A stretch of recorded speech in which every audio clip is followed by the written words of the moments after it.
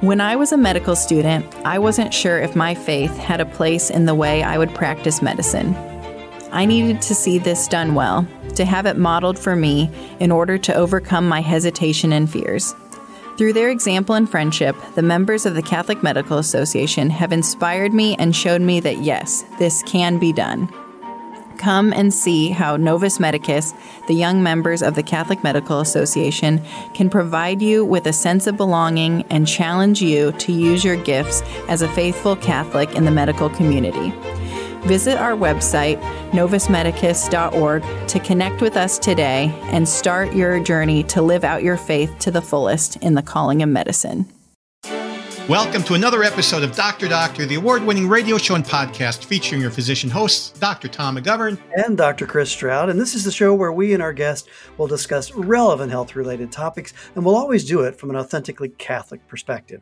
Now, Dr. Doctor is brought to you in part by the generous underwriting of our friends at CMF Curo. Learn more at mycatholichealthcare.org. Live your Catholic faith in your healthcare with CMF Curo. Today, our guest will be heard across the EWTN Global Catholic Radio Network. Returning to Dr. Doctor is pediatric radiologist Dr. Brandon Brown. He's kind of one of those Renaissance guys who knows about a lot of stuff in medicine and outside of it. He's going to talk about how images, he's usually looking at images of unborn babies through the abdominal walls of their mothers, how those images can reveal the truth of the human person that modern medicine and the media sometimes tries to hide.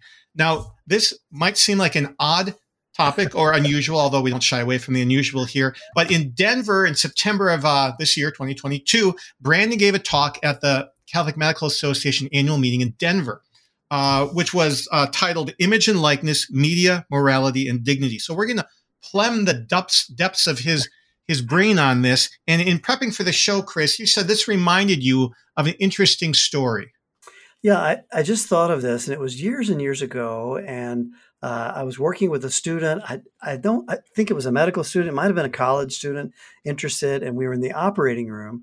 And like much of my time, it was spent doing laparoscopy. And that's where we put cameras inside of people, in my case, the pelvis, and look at images of them on a screen. And I remember pointing out the anatomy and, some of the pelvic anatomy and all of the interesting landmarks. And this very well-meaning but yet naive student, she said to me, "Oh, this is fascinating. Now, this patient is African-American. What would it look like in a Caucasian patient?" And at first I thought she was trying to be funny, but then I realized she actually wondered, would the anatomy be different by, nationality and ethnic background and things like that. And in preparing for this show, I think it was a reminder to me of just how important it is maybe to remind ourselves of how same we are. Once you take away all of these superficial layers, now you're a skin guy, you work in those superficial layers. I do. As opposed to Brandon, who quite literally looks beyond that, with X-rays and with MRI and with ultrasound. He's literally looking inside the person, you might say, and he doesn't have the ability to see all of the things that we tend to use, knowingly or unknowingly, to form our biases with. He can't see if they're tall, if they're short, if they're skinny, if they're fat, what their skin color is, if they're Asian or Middle Eastern. He doesn't have the ability to do that. He doesn't even see how well they're dressed. He doesn't know how smart they are. He doesn't know their socioeconomic status. There's no cues for that, any of that.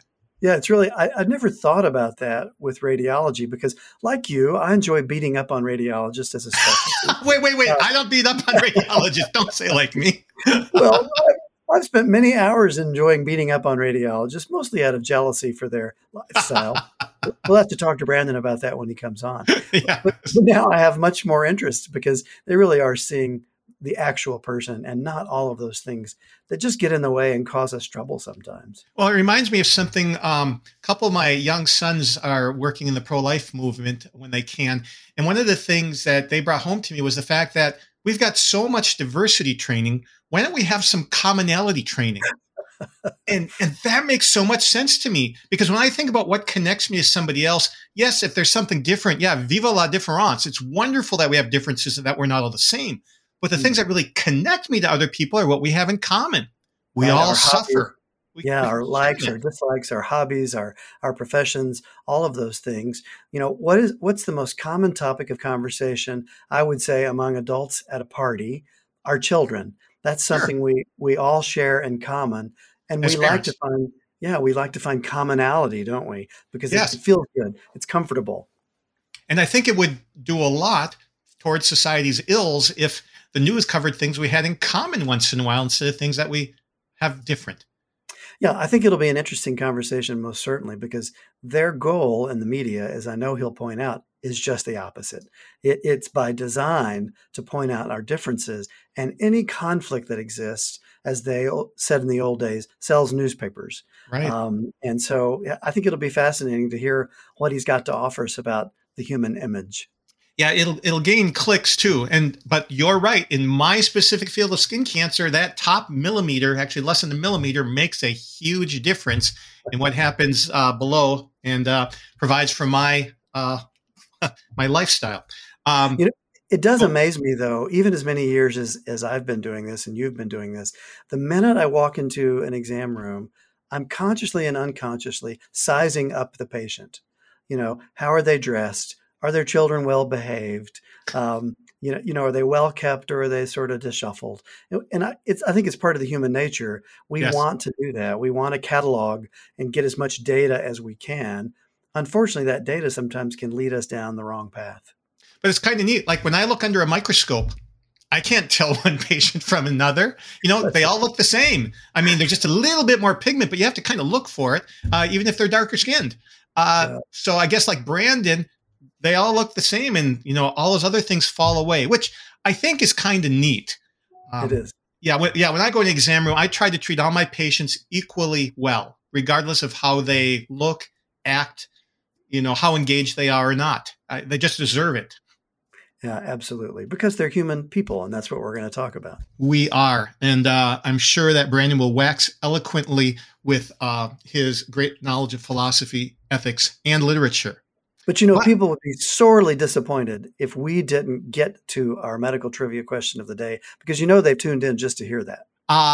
No, but we'll still do it anyway. So today's category, because it deals with Brandon, are prenatal radiology tests. So the most commonly used radiology tests for pregnant women and their unborn babies are ultrasound and MRI, magnetic resonance imaging. What do these two tests have in common that make them the preferred tests for pregnant women? I think you know the answer, but you're not going to spill the beans. We're going to wait till the end of the show. Hopefully this is one you can get. I felt generous today. But after the break here on Dr. Doctor, we'll be back with Dr. Brandon Brown, Image and Likeness, Media, Morality, and Dignity. And we're back with our guest, Dr. Brandon Brown. Brandon is currently at Riley Hospital for Children in Indianapolis.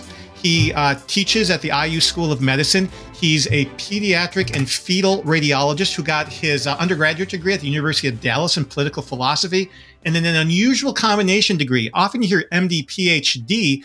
He got MD in philosophy at IU. He did fellowships in pediatric radiology and interventional radiology. He doesn't use the second one. He uses the former one. Brandon, welcome back to Dr. Doctor. Thank you so much. It always is such a pleasure for me to join you and have these great conversations. Good. Well, you're going to expand our brains here. I just sense it. So at the Denver 2022 CMA Annual Education Conference, you gave a presentation, Image and Likeness, Media, Morality, and Dignity. What was the main take-home point you wanted for the doctors there to get from that presentation? Well, the impetus for the topic was really a starting point that I think is something that's really important to Christians today. And I think it's good. And that is, we want to stand up for the existence, for the possibility of truth. We're tired of being told that everything is completely relative to the individual experience, and there's nothing firm we can hold on to. Reality is elusive. We're pushing back. We're saying there is a truth. In fact, truth has a name. It's Jesus Christ. And because of that, we've really emphasized in our tradition and in our conversations the importance of human thought and rationality and logic, and that these things can be the underpinnings of something firm to hold on to, a way of knowing with our limited human minds. That's great. I love that. I support that. And I myself have used that line of argument. However, in my work as a physician at a children's hospital, I've found that if that's all we can say about what makes us human, if that's all that we can say about why we have value, it makes it very challenging to defend the rights of the least among us, the disabled, those who maybe will never achieve that kind of autonomy that's so idolized today, rationality and self-awareness and all these things. And so I wanted my audience to come away with some other reason, something else that makes us valued and valuable as human beings beyond our rationality. And we're going to plumb that and look at how images in society and images that you look at play a role in that or impact that. Yeah, Brandon, do you think, you spend your life looking at images of children and infants even before they're born. It seems like there's something magical about children that will allow people sometimes to escape their biases. What is so special about kids that allows us to do that it'll take even the hardest heart and bring them to their knees? Yeah, I agree 100%. And I don't know if I can put my finger on the magic, because there is something sort of, ephemeral about it. But one idea that I've had before is that we live in a world where everyone is putting on a posture. Everyone has a show, a performance to give. And it really leads you as you get older and maybe you have some bad experiences to kind of have this crust of cynicism that you wear, this coat of armor that says, I know everyone out here is trying to take something from me. Everybody wants something. And kids, they put us at ease because we don't have that cynicism. We expect that they're going to be unvarnished, that they're going to be raw and candid, but also we don't have to worry that they're trying to manipulate us in that same way. Yeah, fascinating. So, Brandon, let's start with images in society. How do you think that images in the media steer us away from what is essential about human beings? Well, there's no question that we're immersed in images, as you say, and they're in society, they're in culture, they're in the media, but they're also just a part of our daily life. We create images all the time, artifacts for ourselves. Artists do this, and children love to create images. And now we have, every single human being that I work with is walking around with a telephone in their pocket at all times, which also happens to be a camera, right? So we're constantly creating images. And, you might say this is revealing more to us about ourselves and about the world. And I'm sure there are ways that that's true.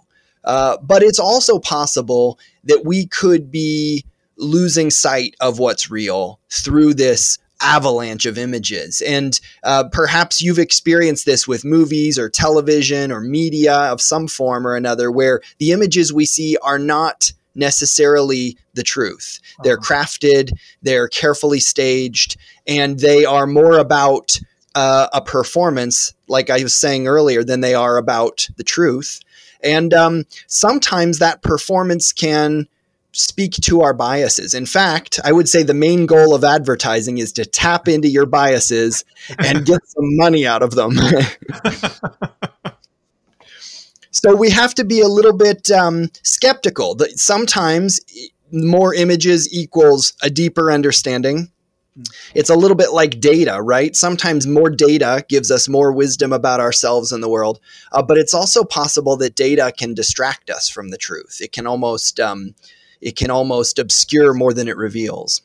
But from a societal standpoint, it almost feels like we're addicted to the digital. We love images. We want to see. We don't just want to hear anymore.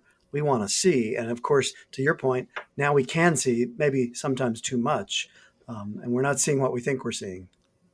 Yeah, I hear you. And I would also say that images allow us to project what we want others to affirm about us. So I don't necessarily want the world to see everything about me that I know about me. I want to put my best face forward. And I want to be affirmed in my identity. And we hear a lot about identity these days, especially now that there's this whole new movement towards questioning the relevance of gender to identity or sexuality to identity, or maybe putting all of our emphasis on sexuality as an identity. Sure. But what's really interesting about that is it's not enough for most people who are deep into that movement to feel their identity inside of themselves. They want someone external to affirm it. So they project the image that they think will demand that society affirm them. So what you did in your talk, and let's dive into some of that now, is that there are different ways now of looking at the human person and for what gives us dignity. Where should we start for our listeners with the topic of what makes a human person moral or gives them dignity? Well, I think most people would start by talking about, their independence. And in America, we love independence, and we've greatly benefited from it. So I can't put myself outside that box. I love independence. And more, we talk about it in the context of autonomy. Everyone loves autonomy. We use it to describe our rights. We use it to describe the necessity of consent. I am a unique individual and it can't be violated. And that's really what the word sacred means, inviolable. So I'm sacred even. I think a non-religious person might cower from that word a bit, but the truth is we believe it about ourselves. We believe we're sacred. You can't violate my rights. And so this autonomy, which has a lot of truth to it, can lead us to start to think of ourselves as self-sufficient. Autonomy and self-sufficiency aren't the same, but I think they get mixed up in a lot of people's brains. And we love to think of ourselves this way. I did it myself. I'm a self-made human being. These are compliments. It would be so wonderful if it were true. But as Christians, I think none of us can claim to be self-sufficient. We're all incredibly dependent because we're all creatures. Yeah, and we are not our own creator. Yeah, we've used the phrase on our show before, worshiping at the altar of autonomy. That autonomy has sort of become this penultimate sort of goal that everyone should pursue. And we don't really love autonomy. At least I love my autonomy, and I don't mind yours until yours gets in the way of mine. Yes. And then I'm not nearly as big a fan of autonomy. Yes. No, that's true. But at the same time, I think that we've lost the ability to define anything further about ourselves that's intrinsic to our human dignity. We say in the tradition of some, I guess you might say some philosophers of the second half of the 20th century, most notably Peter Singer from Princeton, we say, that autonomy, rationality, and self-awareness are the core features of what give us our human dignity. And the problem with that is there are large quantities of my life where I'm not very rational or self-aware. If you catch me at 2 a.m., good luck, and maybe if you're in a coma, it's even longer than just a few hours at night. And maybe if you're a severely, neurologically disabled human being, it could be your entire life. There are people among us who never have and never will achieve self-awareness or rationality. And so the question that came to me recurrently as I take care of some of these patients at our children's hospital, the radiologists handle a lot of the feeding tubes. So you might imagine the more disabled patients frequently require percutaneous feeding tubes for their nutrition. And a lot of these patients never know what I'm doing, can't talk to me, don't even know that I exist, really. And how can I argue or believe or respect that they have dignity and that they have value if I've put all of my hopes on these things that they won't demonstrate, like rationality? Yeah. So then what is the basis for personhood and dignity if it's not these things? Unfortunately, these things are what most of modern medicine considers unique to human beings and gives us dignity. Yes, you're right. They are what modern medicine considers. And I think part of the problem is we tend to emphasize the things that we can count, and the things that we can measure. And I always love to remind medical students that even though the brain death criteria, if you're evaluating a patient in a sad scenario in the ICU, let's say, who's suspected to no longer have any brain function, you test all these reflexes, including putting cold water in the external auditory canal, and then their eyes are supposed to move in a very predictable fashion. We don't test that because we think that cold water response is part of the, core of what makes us human. We measure it because it's easy to measure, So we can really get pretty obsessive about trying to find things that are easy to count. And I would suggest that the truth of our situation as human beings, as creatures, is that we're defined by our relationships. First of all, we're defined by a relationship to a creator.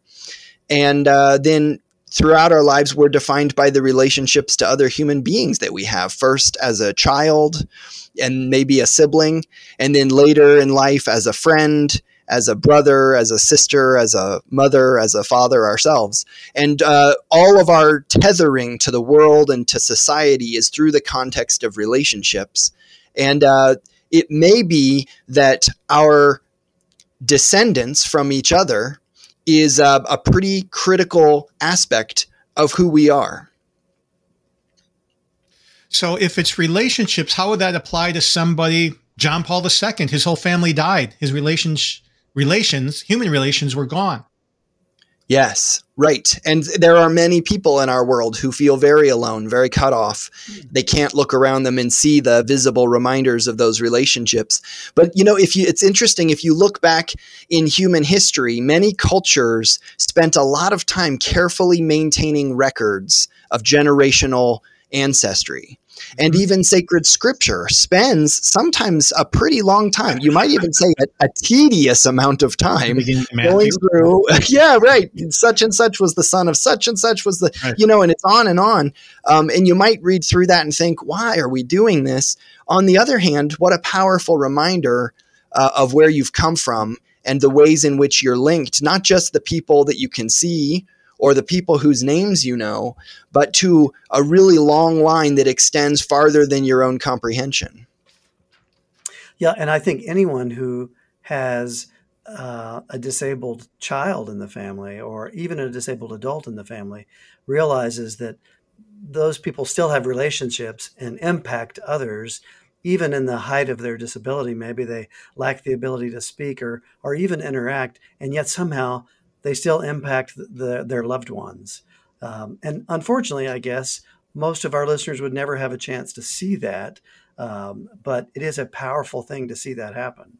So, Brandon, if you're taking care of somebody in the hospital, putting in a gastrostomy tube, and somebody in the hospital says, why do you keep doing this, Brandon? Why don't you just let him die? How would you respond?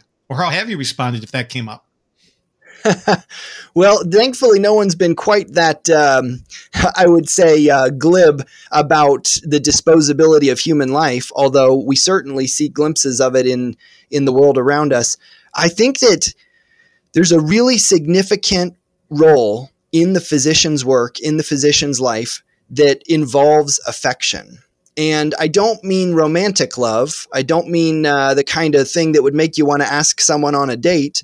But I do mean that the work that we do can't be merely transactional. Anyone who thinks of their job as transactional isn't going to survive very long because, as we all know, medicine involves some pretty emotionally challenging scenarios, some pretty heart-rending scenarios, and it can drain you. And there's also some aspects of it that are pretty physically challenging and exhausting. Everyone's familiar with the hard work it takes to get through medical training.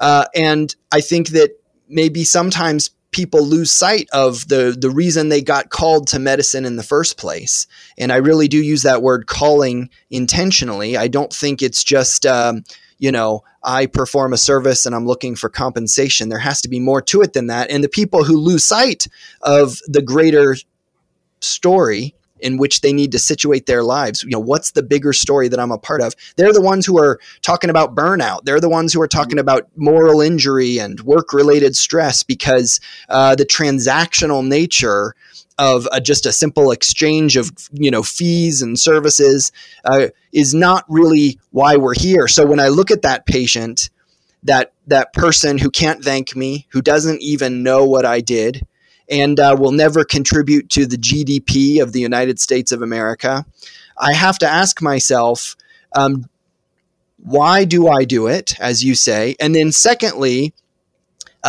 what am I able to share in common with this person? I think the more I think of myself as different from the people I take care of, the less empathy and compassion I summon for them. And the more I see myself as the same as them, the more I can really do my job well. And so it comes back to me from that idea of descendants, and interestingly, also dependence. So not autonomy, but rather the fact that they are in need of care and affection and human touch and all of these things. But, so am I. And if you ever spend time with the disabled, especially the neurologically disabled, you realize quite quickly that there's much less of this posturing going on that we see so much today in our relationships and social media. They're very raw and unfiltered. If you spend time, for example, maybe with patients with trisomy 21, they will be very upfront about what they're doing and who they are and why they want to be with you. And a lot of times they'll be very honest about this fundamental human question. Do you love me? Do you accept me? Do you care about me? And I think it's a question that all of us are going through life asking again and again, but it's embarrassing to show that kind of vulnerability. So a lot of the time we spend time disguising that, hiding it, pretending that we don't need love or relationships or affection. And when we spend time with those who aren't cynical, who aren't putting on that performance, we're reminded of just how much like that we all are. Listening to you, I'm reminded just as recently as Monday of this week, in surgery, when the case was over and the patient now is completely exposed, I see this happen all of the time. The well-meaning nurse who's really engaged will just ever so quietly recover the patient. But the patient's asleep. She has no idea of any of this, but yet there's some unspoken thing in the room that says this person has dignity. They deserve to be covered up because that protects one's dignity to a degree, even though no one would know. It would be, you could argue, well, that's a waste of activity, but it really isn't, because I think we all have that sense of, well, that could be me, or that could be my grandmother, or that could be my child. And so they deserve to be treated, with some respect. Yes. And we see them as part of this sort of common human family of which we all exist. Aristotle's famous for saying that the human being is the rational animal, and that's in his Ethics, the Nicomachean Ethics. But if you read his Poetics, which I would recommend to anyone, it's a short read, he says man is the imitative animal, the mimetic animal, above all other creatures. And literally, we're images. In the Christian tradition, we would say we're images of God, and but in a kind of a lesser sense, we're also images of each other, and that's an important thing to remember, because we get distracted by all of the superficial in life, whether it's the postures of people trying to disguise and hide and evade being, truly seen, or whether it's the disfigurement and deformity and decay of our own mortality. And this is where imaging is really valuable. It strips away a lot of that superficial disguise, and it helps. So let's get to imaging in the second half. I think that's a great lead-in. And we're going to take a quick break here on Dr. Doctor and be back with more of Brandon Brown on image and likeness in medicine. We're back on Dr. Doctor with Brandon Brown. And Brandon, we want to dive into now your world of imaging and how it helps you to see similarities between people, as you said, instead of the differences. So how do images strip away the deceitfulness of the images that we see day in and day out? I think that's a great way to phrase it. They kind of push aside the superficial, and most of our life gets spent dealing with the superficial, and we all try to differentiate ourselves in that superficial way. But the truth is, on the inside, there's a lot that's common about us, and it's hidden. And so I think of my job as a radiologist as revealing the hidden, which is pretty important when you've got a patient who can't fully articulate what's wrong with them, maybe because they're disabled, or maybe because they're very young, they're not speaking, maybe they're very old and they're demented. But we need to reveal what's going on there. That's our job. And we also need to advocate. This is a kind of a question of giving a voice to the voiceless. And so I like to think that a lot of the value of medical imaging is to reveal those things that otherwise might be missed. And where we miss it the most are the marginalized groups, the peripheries of life, the very young and the very old, like I said. They're the ones who remind us, by the way, of our weakness and our vulnerability. But if you're in the middle of life at full health and full productivity, you don't want to be reminded of vulnerability. You kind of like to pretend like you're going to live forever. And I'm not sure we are at our best or our most virtuous when we're, proudly walking ahead as though we will live forever. It's that reminder of our mortality, of our vulnerability, of our weakness, that really draws us to the act of service that we're all called to. So give us a patient scenario. Give us a story of this in your life. Well, I deal a lot with the very beginning of life. I call it fetal medicine. Other people might think of this as perinatal, and it's the very sickest pregnancies right before birth, especially, and then after birth. And a lot of these cases are cases that no parents dreamed about when they were dating or first married. These are very complicated pregnancies, and in many cases, very disabled children who aren't even born yet. And these parents didn't ask for that. They asked maybe to be parents, and maybe they asked for a son or a daughter, or they were happy with, all of the above, but they had something else happen. And that's an amazing thing about human generation. When a new life is brought into the world, it's always something that we can't fully control. And that makes us uncomfortable. Humans love control, but we don't get to control this. And there's a certain degree when you are going to become a parent of openness to a thing that you can't control and that you didn't ask for. There's this phrase, openness to the unbidden, which has been used by several moral philosophers of the 20th century who I respect. And I think it's a really interesting thing because that's the reality of life, openness to the unbidden. So much happens to us that we didn't ask for or control, our own existence, our own birth, our own capabilities and personalities, and then that of our children. And so I see a lot of families who come in, they're distressed. They have basically in their minds, they have a brokenness inside of them. Now, the truth is we all have a brokenness inside of us, right? It's part of the human condition, but they're scared and they don't know what it means. And I spend a lot of time, this is a little bit unusual, I think, but I spend a lot of time sitting down with other physicians and the family and just looking at pictures with them.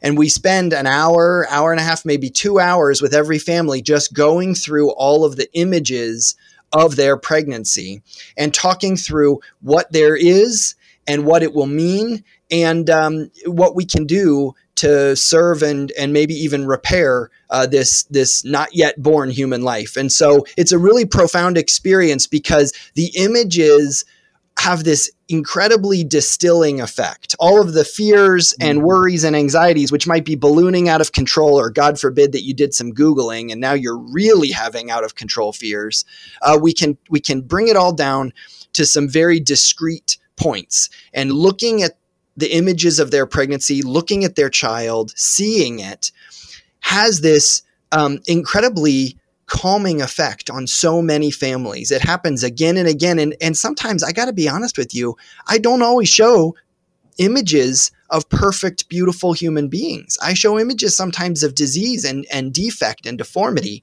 And I don't mean to suggest that everyone's happy-go-lucky about the process. Far from it. But it allows them to start to think not about an idea or a diagnosis, but about a person.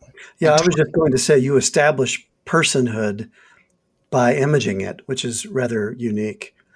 The thing that I've experienced as an obstetrician with tough diagnoses in pregnancy is what feels like this terrible conflict.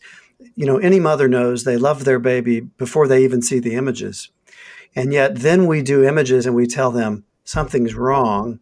And then she has the world in one voice that's saying, "Oh, that's too bad. You should probably discard it." But then she's saying, "But I love it." And then I think part of the magic of what people like you do is you affirm the love side of that equation by showing this is actually a person inside you with a heart and a smile and a tongue and all of those things that makes us a person. And I know that it helps them. What a remarkable chance you have to sort of step into the void there and be a louder voice for good. Well, I feel very grateful. We could say negative things about technology, and I'm sure there are many dark sides of technology. But one bright side is that it really does add a perspective. There's been some discussion, I think, amongst Christians about whether prenatal diagnosis is even a good thing. Jerome Lejeune, who was the first president of the Pontifical Academy for Life and made some pretty important contributions to prenatal care. Yeah. He struggled a lot with the fact that he defined the chromosomal underpinnings of trisomy 21 and may have led to an easier way to identify and discard these lives. I think he felt the burden to show the good that could be done because he also experienced in others the ways this could be abused. And I think all of prenatal diagnosis is the same way. Yes, there's a dark side. When we see something that's not convenient in life, there's a temptation to run away from it, to discard it. But also there's a response that kind of calls us out of ourselves, not to the comfort of convenience, but to the greatness of living out the imitation of Christ. And I think that people, even, who aren't Christian, can respond to that. I've seen some remarkable cases where parents have come to me and they've said, we've actually already scheduled our termination. We know there's a brain problem. The ultrasound wasn't exactly able to tell us all the details. So we're going to get rid of this pregnancy, later this week, unless you say something that changes our minds. No pressure. Oh my gosh. Yeah. I'm praying to the Holy Spirit a lot in those moments because, I want to do the right thing for them and for their child. I want to show them the truth, but I also have a deep desire for them to recognize the value of that life and their relationship to it.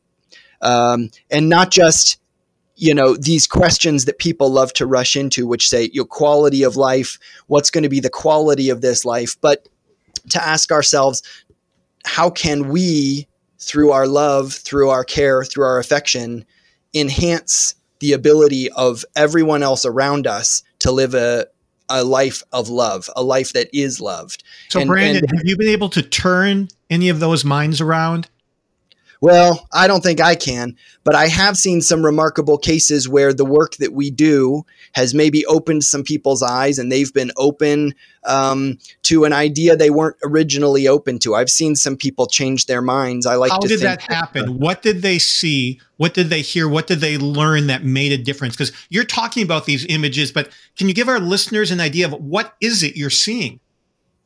Well, we're seeing anatomic structures, right? We're seeing in shades of gray, you might say. Some people describe an ultrasound to the uninitiated, kind of like looking at a snowstorm. An MRI is a little sharper, a little clearer, but it's still just shadows, right? And you have to do some interpretation. So I spend a lot of time narrating for patients. I get up out of my seat, I go up to the projector screen and I'm pointing out this and I'm scrolling through and trying to give a sense of what's going on. But ultimately, I ask a lot of questions because we bring all of these assumptions about what makes a valuable life, what makes a life that can contribute, what's good. And we bring a lot of certainties. And the reality of all of medicine, even the reality of our own life, is that we live in a world of uncertainty. I don't know what I'm going to do 10 years from now, and I don't know what my healthy children are going to do 10 years from now, let alone a child who's not fully healthy. And so I ask a lot of the parents what they want, what are their goals in understanding during these sessions, and then I ask them what do they hope for their child. And it's really important, I think, to look at those images and then to say out loud, what do they hope for their child? Because all of us are bringing these hopes and expectations into scenarios. And when they have to say it out loud, sometimes they're having this conversation with each other for the first time. They're able to start to see it in a slightly different light. So you've seen some parents go from abortion-minded to allowing their child to come to life outside the womb? I have. Yeah, I have. And I'll say that there's a lot of fear. And I don't blame them a bit. I would be terrified if I were in their shoes. And I have been in their shoes, with some of my own scenarios. I've had cases where my children have required medical care. So the fear is real. And they need support. We've spent a lot of time in medicine making sure we're not paternalistic. We don't want to tell patients what to do. We don't want to be bossy, but they need someone to stand next to them, to help carry the burden, to shoulder this incredible anxiety. And they need us to not just put it all in their lap and say, oh, I can't make the decision for you. Good luck. Here's the data. Here's a randomized control trial, best wishes.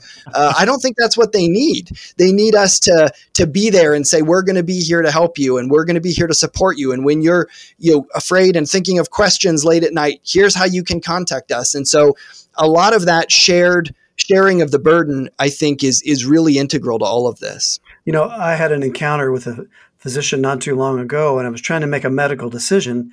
And I said to him what patients say to me all the time: what would you do? What would you do if it were you, if it were your son, your daughter? Yes. And the surgeon said, well, I specifically never answer that question because I don't think it's helpful. And I thought, well, I specifically need a better physician because that's the kind of person I want to answer. Wow. I want somebody that can tell me that, because that's how we connect, isn't it? That's how we identify. You might tell my patients is the best question is not what should they do, because I can tell you, I don't know what your values are, but if you ask me what I would do, that's an easy answer. Yeah, I agree with you on that. So, back to imaging, especially the unborn, it's fascinating that there's something about an image that defines personhood. It doesn't have to mean 4 limbs, because limbs could be missing. There has to be a heartbeat, so there has to be some, I guess, objective sign of life. But there doesn't have to be a completeness structurally, but there is something about an image of a baby on ultrasound, a real-time ultrasound, that I think anybody can look at it and say, well, that's a human. It's not a puppy. It's not the potential to be a human. It is a human. But that's difficult to do in the generations before us that didn't have people like you with amazing images and that technology. I agree. I think that we've gained a lot with the ability to see past the superficial. And that's really what we're trying to do in life. And I think even as Christians, it's so easy to get caught up in this idea that our goal is to, seek joy and avoid suffering. And it really requires a kind of about face to say, wait a minute, actually joy and suffering are both on the side of a deep life. And what I want to do is seek depth and avoid superficiality. So the degree to which we can do that with our patients, and to help them to even experience the trauma and the distress of illness in a deep, meaningful way is I think, a big contribution we can make. What do you think those of us who aren't in radiology can do in medicine to help reveal what is hidden, Brandon? That's a great question. I would say that the first thing we can do is not be afraid of our vulnerability, not be like that surgeon that you told us about who said, I don't answer that question, because that's kind of like saying, I don't want to get my hands dirty. I don't want to stick my neck out that far. Because, in order to be a person of trust, there's a certain degree of risk involved, and some of us don't like risk, right? So maybe if I don't want to risk anything, then I just can't put myself in that vulnerable situation. But that's where our patients are. So if we're going to meet them and help them, we have to allow ourselves to be honest about our own vulnerability with them. And that's connecting over commonality, like you said. If we can be vulnerable with our patients, boy, they're going to trust us more. We're going to help it. That's a great point, Brandon. And that's what imaging does. I mean, I don't know if you would feel this way, but I've had people look at a CT scan of me from neck all the way down to hips. And it's not quite the same as being naked in front of my colleagues, but there's a certain sense that there are things being revealed about me. I can't hide from the CT scanner. And those images, they really do show us as we truly are. And maybe they help us to remember how God sees us. He doesn't see us as proud and put together and got it and taking care of business. He sees us as, creatures. That is that's how I feel when I go through TSA at the airport. The stand-up total body X-ray. That's right. And they realize that I left my crucifix on, and then they're going to go after it. But you do feel in a certain way somewhat, visually violated there. Yes, it's true. And, we want to respect people's privacy, but the truth is that all of us are vulnerable, and we all are in many ways brought together by that vulnerability. That's what helps us to remember the community that we're part of. Even if our parents have died, our children have died, we feel cut off and alone. As a human being, we're a member of a community, and we share in common with every other person we meet that status where we're creatures who have to be open to that posture to life, which allows us to accept things and care for each other. Now, Brandon, you don't sound like most physicians, and you certainly don't sound like most radiologists I've known in 25 years. So I think it'd be fascinating to know, what are your interactions like with other physicians when you're essentially evangelizing to see the real person beyond the superficial? I think I try to get people to be more comfortable with words that they're initially afraid of. Words like affection and vulnerability and interdependence. One of my jobs, I wear a few different hats here at IU. One of my jobs is for IU Health, the Director of Physician Vitality and Values. Wow. And you said it. In many ways, it's kind of like evangelizing, going out and reminding people of things that they once knew, but maybe they've kind of forgotten. That crust of indifference and cynicism has crept in.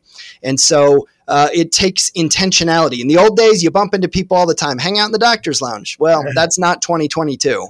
You got to be intentional about it. So that's what we're working on. And I believe in the project. So Brandon, what final words of wisdom do you want to leave with our listeners today? Well, I would say that the most important thing that we've been given is our relationships. First, with God, and then with each other. And all of the core message of Christianity involves caring for those relationships. And so even as physicians, it's tempting to think of ourselves as diagnosticians or therapists or surgeons or, technicians, but ultimately we're practicing at the level of one relationship at a time. So ask yourself, what is my relationship to my patients and to my colleagues, my fellow physicians? Is it the way I want it to be? And if not, what's going to bring me closer in those relationships, and work towards that? Wow. Well, Brandon, you've taught us and our listeners a great deal about personhood and what it means to be a human person and why we all deserve dignity. Thank you for sharing yourself with us, and thank you for all that you do for patients and those around you. Thank you so much. I really enjoyed the chance to talk. Well, welcome back to Dr. Doctor, and welcome to this episode's Medical Trivia Question Repeated. This one is about, as you might guess, imaging. Yes, prenatal radiology tests. So what is it about the most common radiology tests in pregnancy, ultrasound and magnetic resonant imaging, that makes them so popular? I'll let you answer this, since this is your bailiwick far more than mine. Bailiwick. Well, yeah. Well, Brandon referenced ultrasound a great bit, but both of those technologies give remarkable images, but there's no radiation. There's no X-ray involved. It's all either sound waves or magnetic waves. And so there's no damage at all to the tissue. So there's nothing to be concerned about. They're perfectly and completely safe. Right. And so what would a CT scan that uses X-rays, how is that better? Why is it used sometimes instead of these other two? Is there some advantage in some circumstances? Yeah, I know a little in my area. We should have asked Brandon, actually. But, for instance, I like to look at my patients' ovaries a lot. Mm-hmm. Well, the CT scan is terrible for looking at ovaries. It just doesn't work. They're full of fluid. They move around. You mean the ultrasound isn't good for it?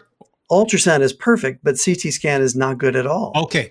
But if I wanted to look maybe at the muscle of the uterus. Well, an MRI gives a beautiful picture of that. So it really depends on the type of tissue and the fluid density and composition of the tissue. CT scan is great for bones. MRI is really good for bones. So it really just depends on the kind of tissue. But as you point out with the answer, the safety of ultrasound and MRI, particularly when it comes to the unborn, that's really paramount importance. So your top 3 from Brandon. Yeah, wasn't he amazing? He really he doesn't talk, physician. Yeah, he doesn't talk like most of our colleagues. Yeah, I loved the phrase that he used, the concept of open to the unbidden. I think about that popular Christian song, "Your Will Be Done," and you sort of think, "Your will be done to the degree that it agrees with my plans." Maybe other than that, not so much. But am I really open to anything that comes? I love that concept. And then he used a phrase, seek depth, avoid superficiality. That belongs on a retreat T-shirt somewhere. I love that phrase. I mean, how much of our lives are spent with the superficial, the things that simply don't matter, and to avoid those things and seek depth. And then finally, kind of related to seeking depth, the most important things at the end of it all is our relationships.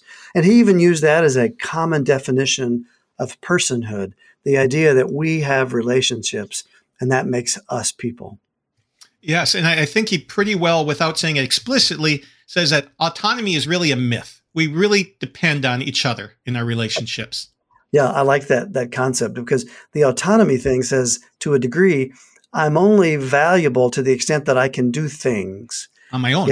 If I lose the ability to do those things, am I somehow less valuable as a person? We know as Catholics, no, that's not true. But yet the secular world, the media want to say yes all too often. And all you listeners are valuable, not just because you listened to this, but we're glad you did. And if you want to listen to other episodes, you can do so on our website, drdoctor.org. Just click on Episode Archive at the top, where you can search over 290 episodes by topic or guest.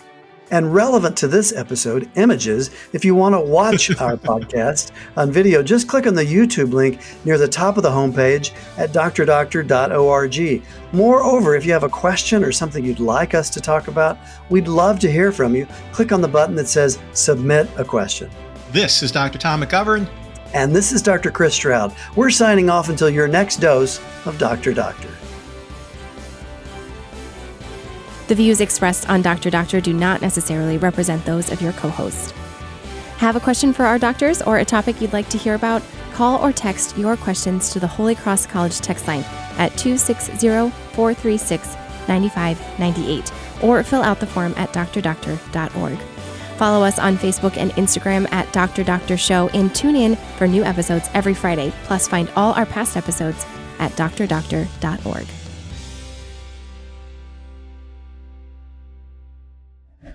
This show is a production of the Spoke Street Media Podcast Network. For more great podcasts, visit spokestreet.com.